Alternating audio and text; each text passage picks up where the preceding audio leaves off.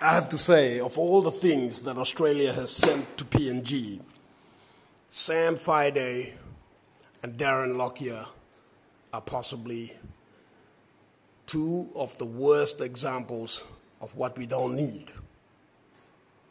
Here we have two ex-rugby league players using a sport that is close to the heart of Papua New Guineans to do the dirty on Papua New Guinea.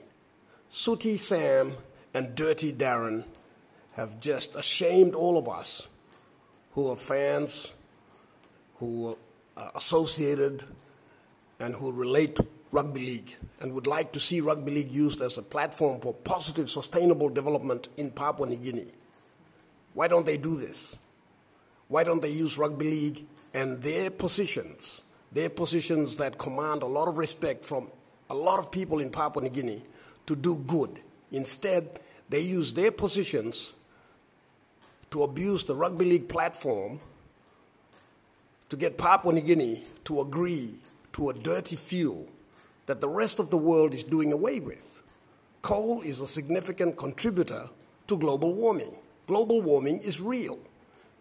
Global warming has resulted in sea levels rising and has resulted in the first climate refugees in Papua New Guinea to be evacuated from their atolls to the mainland because of what is happening. The last thing we need is Dirty Darren and Sooty Sam using rugby league to do the dirty on Papua New Guinea. This is no different from when colonialists turned up with beads and steel axes, tobacco, salt, and used that to con our people into giving away significant chunks of their land and resources.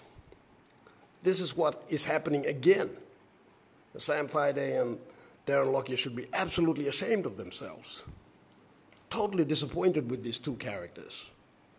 They have gone from being famous legends of league to be infamous douchebags using rugby league and abusing the trust of the people of Papua New Guinea. They know that rugby league is close to our heart. They know that rugby league can be used to open doors. For sure you should open doors using rugby league, but for the right reasons, for the right purposes, for sustainable development. We have water, thermal energy, gas, air, solar, so many opportunities for energy. Why are we moving down this path? It's obvious that this is not our government. This government will facilitate any scheme or scam that will enrich members of this government. They don't really care about the future of Papua New Guinea or Papua New Guineans because they don't belong to the people of Papua New Guinea. They're not a government for the people, of the people, by the people. They're a government for whoever the puppets are that pay them and contribute to their coffers for the next elections. And Sam, Sooty Sam, Dirty Darren have just joined this group of evil, selfish, short-sighted characters that are doing the dirty on Papua New Guinea. Shame on you guys. Absolutely shame on you.